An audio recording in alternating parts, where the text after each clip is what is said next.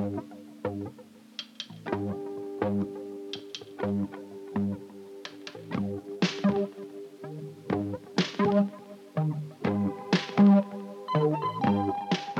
is the Skelf Podcast, and I am Mark Belden. Skelf is to be found at www.skelf.org.uk. It's a virtual project space accessible to anyone, everywhere.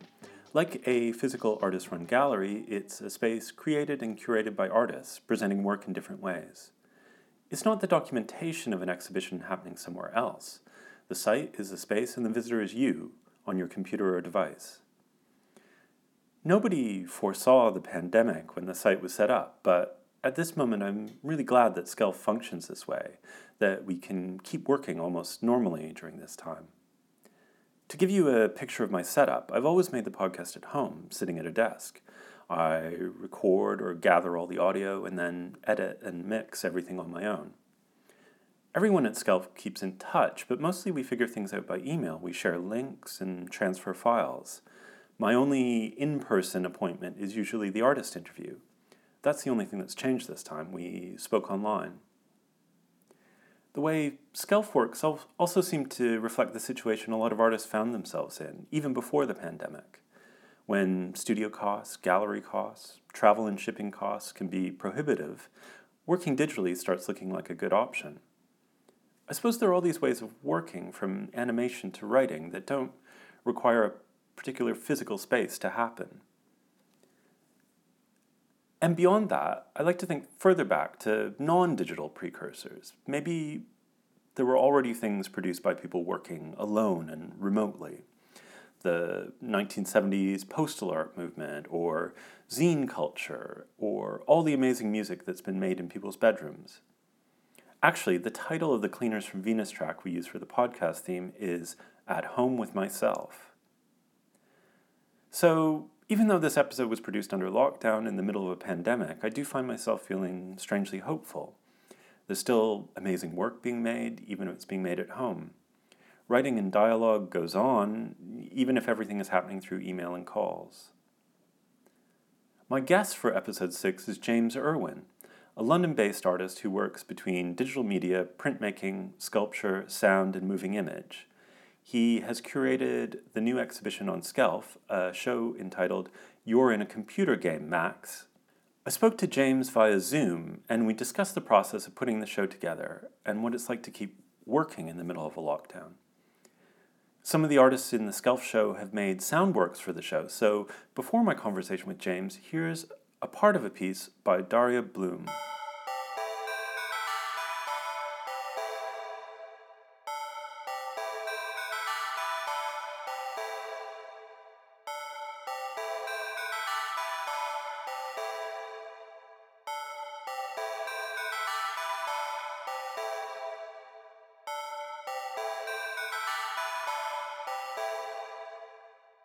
I was going to start by asking whether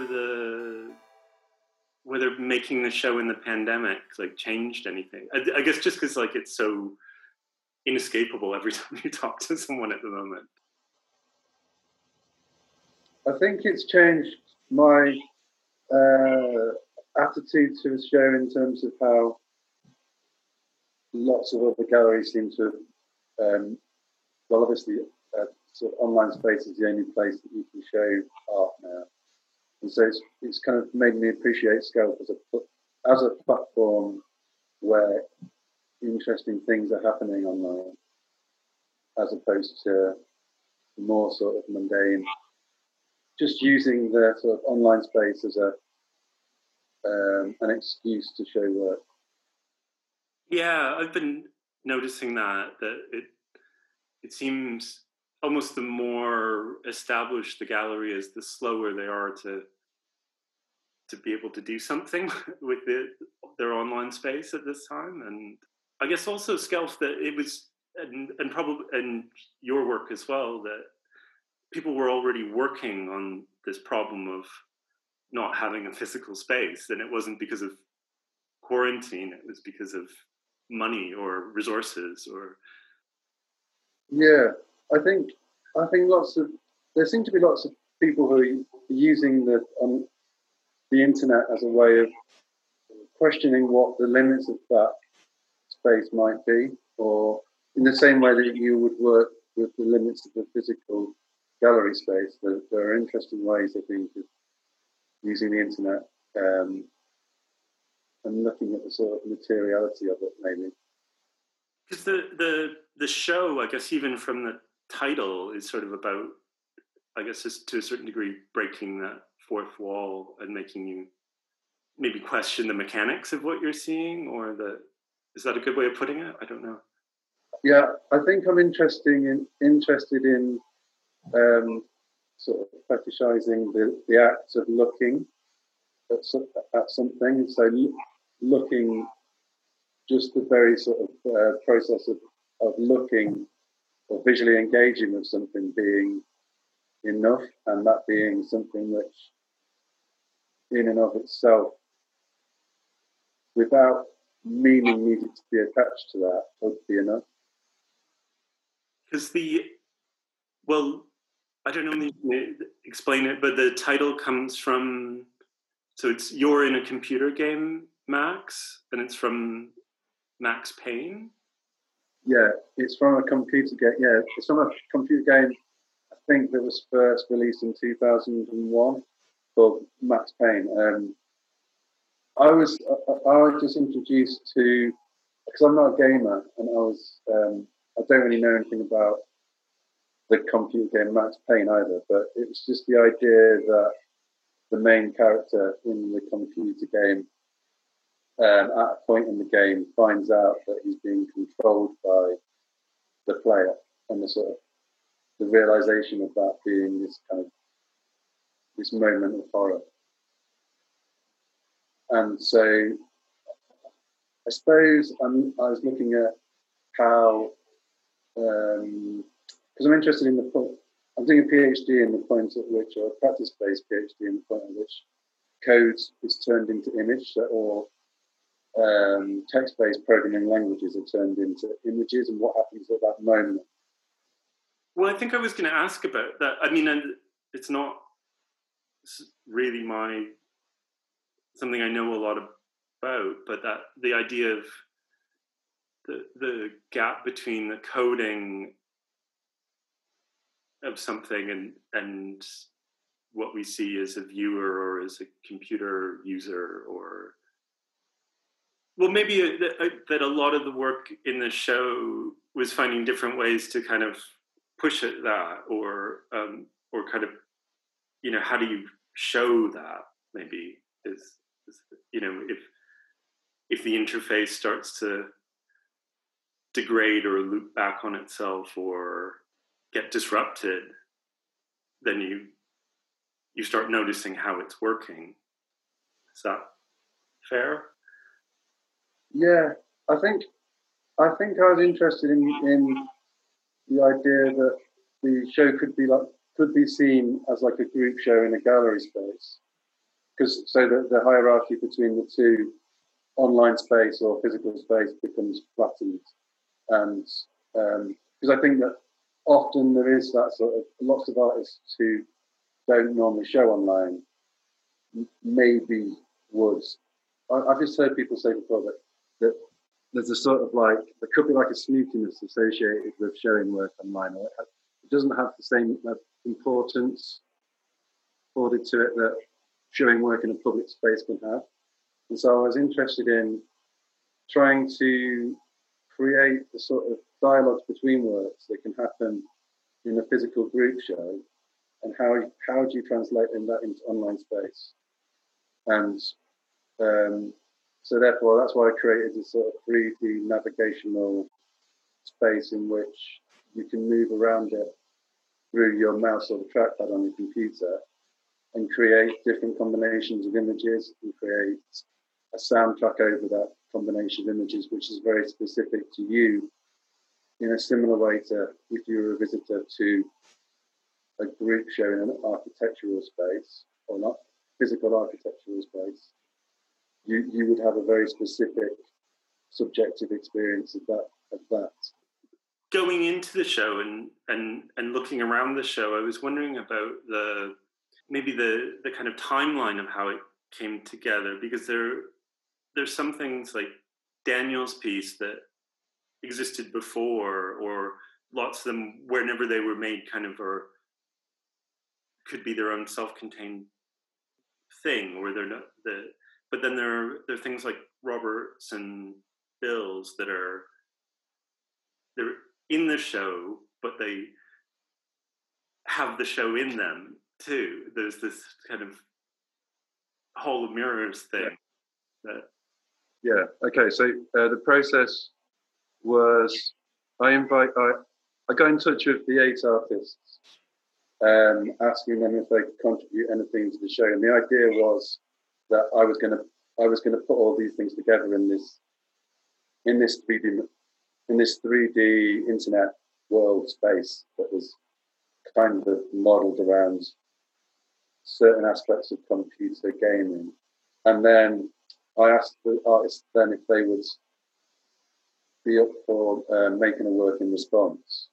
So that was the sort of process. I got the work from the artists, or they sent me it, put it together into the main part of the show, and then 4 of the artists made work in response, and that's the sort of input response part of the show. What were the specifics of computer games? Was there a specific type of game or era of game, or? Yeah. Well, I think that's what I was trying to talk about earlier on, where action is replaced by looking.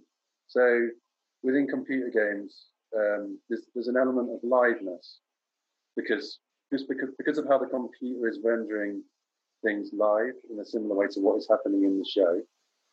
So basically, it's about this sort of thing that Alex Galloway talks about, that I talk about in the text of the show, called the ambient state, and it's this moment in computer games where no action is happening on the part of the player, and the game is just sort of looping in this sort of with these subtle sort of hypnotic movements that are designed to lure you in and kind of create further action. And I think within art, looking is kind of because art's so sort of contemplative and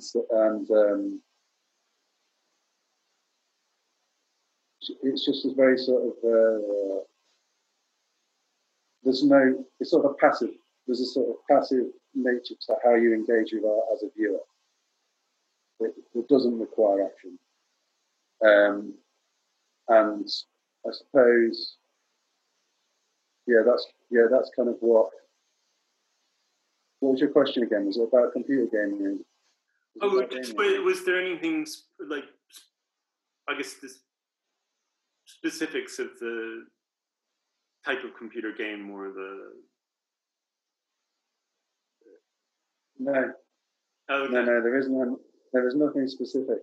It's just more about the idea of, okay, how can you attach?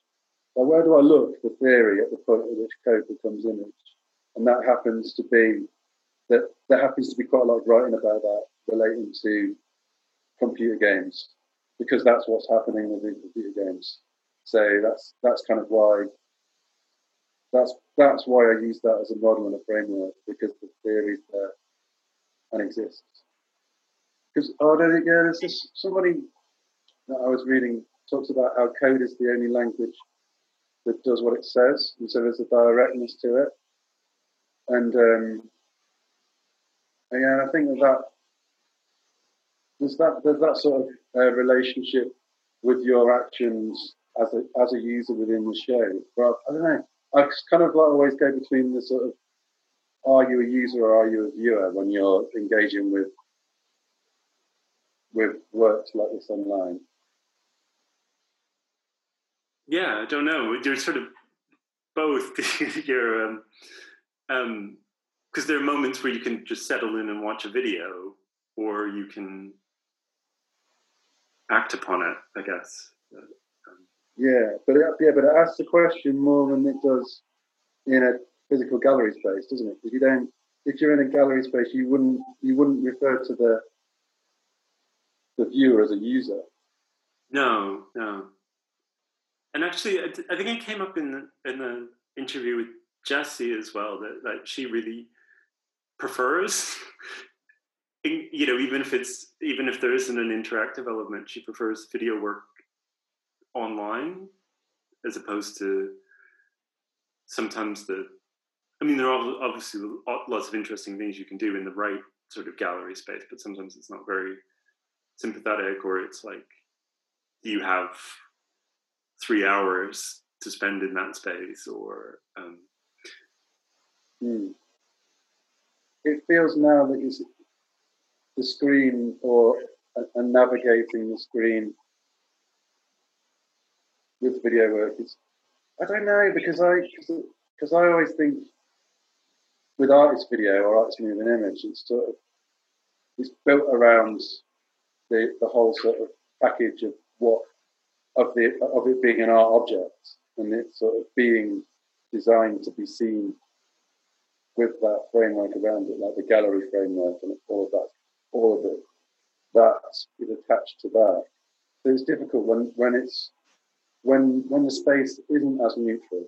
This is what was one of my worries with the show as well, because I was interested in flattening these hierarchies, both between the sort of physical space and online space, but also between the artists, so that it becomes one whole, and sort of people, and so the work becomes like an amalgamation of and a sort of digital body in space of 8 artists' work. So I was worried that individual voices might not show through that, and so therefore, and as a result of that, sort of made sure that within this second section of the show, where there's an input and a response split, that those pieces of work had a sort of pedestal to stand on. And would the response works have happened like very recently then, or were they sort of looking at the half-built show and into it? No, because the main part of the show has been together for 2 or 3 months, maybe. So because I knew that I wanted to get people to respond to it. Because I suppose it's because I'm sort of aware of this sort of this like ambient state of the code of code becoming image, and maybe it becoming this sort of cyclical thing, which doesn't really go much further than that. And so I wanted to see how you could sort of break that loop. And so by getting people to respond to it, I thought that might be a nice way of moving it on. And I knew that I would need to give people enough time to be able to do that. So I got it ready a couple of months beforehand. Okay. I think maybe it was not to, kind of go back into one person's work, but with Bill, maybe it was, I think this like halfway through in the audio, you can hear someone talking to him in the room as he's like manipulating the clay. And I think maybe watching it now, I was like, oh, is he, I don't know, maybe he was working at home before, but like, is he sort of... Yeah, no, he was.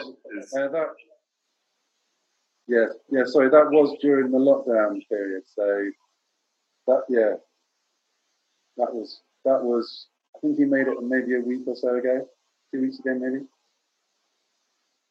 Okay, yeah, because it also seemed like it was the one that had the most like other work,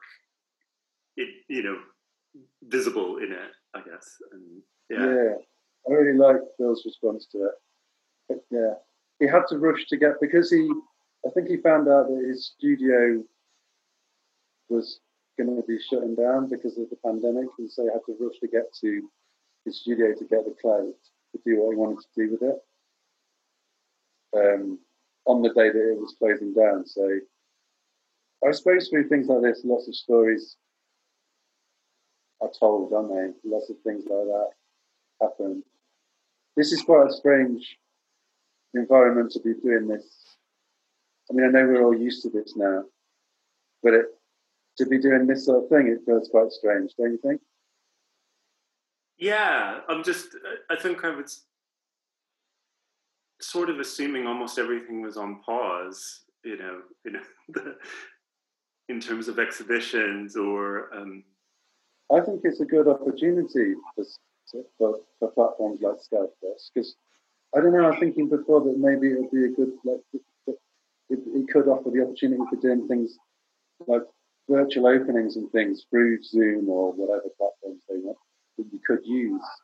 It might be and also with the focus to this sort of net art revolution that some people are speaking about, the interesting spaces that are showing interesting work online are going to kind of have their place, aren't they? yeah, and I think there are lots of things that just all of a sudden seem flipped, but like trying to get people's online attention for a few hours. It's like perhaps Yeah. perhaps there's more screen time happening, and yeah, I don't know. I don't know whether you could answer this for yourself or with the other artists, but do you know it's the way they're working and the way they're making work changing? I don't know how many artists are still going to their studios at the moment.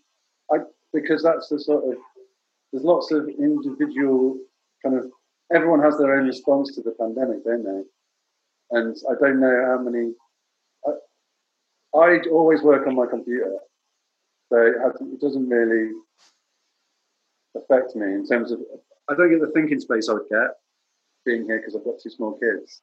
But I don't know. I don't know how. If you're a painter, say, and make big paintings, and if you decided that you can't go to a studio, or well, if you listen to the government advice, but then what do? You're a painter. Has it affected your work? My studio was already at home, so Okay, that's good.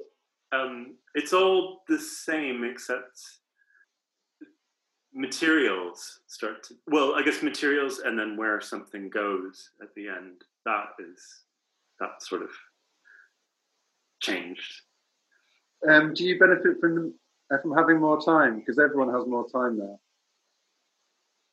Yeah, it's busier than I thought being stuck at home.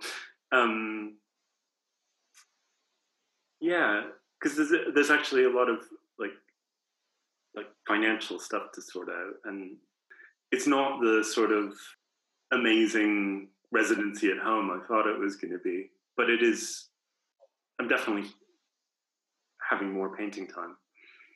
Yeah, it's because I've spoken to lots of people who say that they don't artists who don't sort of think that their work doesn't seem important during a time like this because it's.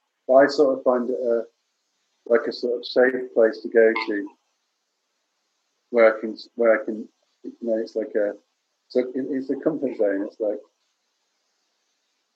so that it's a different. But that's what I mean. Everyone has a very specific, unique response to that or to this situation.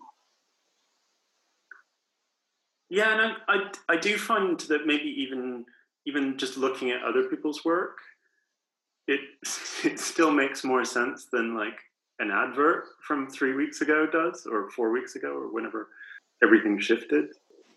I saw a McDonald's advert on the side of their telephone box today, and it just seemed so. I don't know. It's from another time because it was next to it, or just down the road from McDonald's that was closed. It's obviously been closed down because of coronavirus. So things are just so. Oh, it's just so unreal, isn't it? It's become more normal now, but it was for the first few weeks. It was so strange. Yeah, it was just such a big sort of fissure in the way you, or such a shift in the way you look at the sort of everyday or something. Because you also did you did another online piece, the coronavirus piece. Yeah.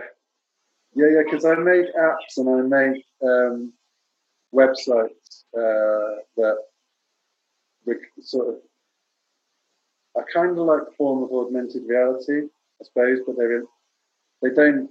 I don't work with so much 3D models in front of photographic spaces that the camera's recording. It's more like, I suppose it kind of extends more from video editing, and so I'll try and make the scene sort of filtered in a certain way, like borrowing from like the sort of the filter that you see through, not through things like Snapchat now, where you get like face filters and things, and Instagram, but more sort of like a sort of digitally augmented image and from spanning from video. If that makes sense, so try and keep it as natural as I can, and try and make things a little bit unnerving and jarring with reality. You're not quite sure, and so then through one of the apps that I made from my phone, Boris Johnson was that's when he announced the coronavirus lockdown on the 23rd of March, and when he was announcing it, I just recorded it through the app on my phone, and I just always put things on Instagram, and then Anka Kultis got in touch with me and asked me to put it in the show because she was moving online, like lots of galleries are doing. And so I had this, she showed it basically.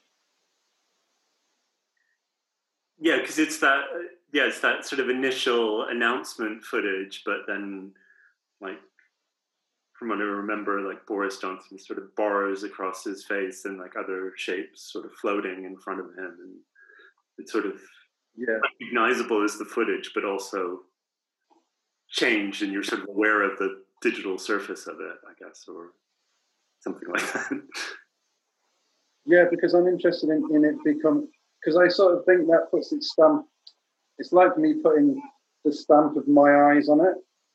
So I'm looking at this thing, but the cameras are like a proxy or the phone camera with the app running the app is like a proxy for my eyes, I suppose. And so it gives this sort of element of subjectivity. Does that make sense?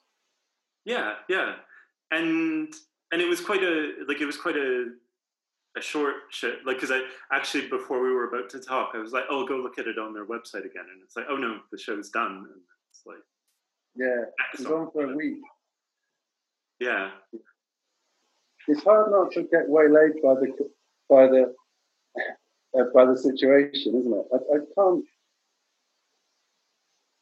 Yeah, no, it's really difficult to start, like, to kind of stop from making big pronouncements about how the world has totally changed, and then a month from now it won't have, or it will have, or it will have changed again, and it's just it maybe goes back to code and everything, but I think, like, through all of this, I probably found myself thinking about systems a lot, and just the system of how everything happens, because everything just, there will be a moment where it'll be disrupted, whether it's like groceries or post or I did have an awful thought of, like, oh, what if the internet, like, because I've had it happen here where somebody pulled the wrong cable, and, like, or maybe how, like, lots of our interfaces are kind of going through these big corporations like social media companies or like Apple or Google, or I don't know, and it just feels like at this moment that doesn't. It felt like there was maybe people were being less critical of these platforms because we're so dependent suddenly, but I don't know. Maybe that's just leading into making pronouncements that'll seem different. Yeah, I heard that Zoom is this is one of those, but I heard that Zoom is currently worth more than all of the American airlines put together. And most people haven't even heard of Zoom a month ago, had they? No, I hadn't used it before. Yeah, a month ago. I haven't. Yeah, and I guess that the sort of the capacity for. Oh yeah, I think I was going to say something, but it was like you sort of think of Zoom as this very transparent thing where you're just having a conversation until somebody hacks in and starts drawing rude pictures on you, or yeah. And my wife was on a Zoom call last week. She's part of XR, and they're doing lots of So she has lots of Extinction Rebellion. She's been using Zoom for a long time. But let's say last week they had some neo-Nazis that had hijacked their Zoom call and were playing like lots of music and showing like offensive images. Oh wow! Yeah, I haven't had that yet on any sort of group conversations, but it's early days, I guess, and I'm probably not as much a target as XR. It makes you very aware of, or makes me very aware of my bad internet, especially talking to somebody like talking to you now. It becomes like there's a real sort of space in between, isn't there?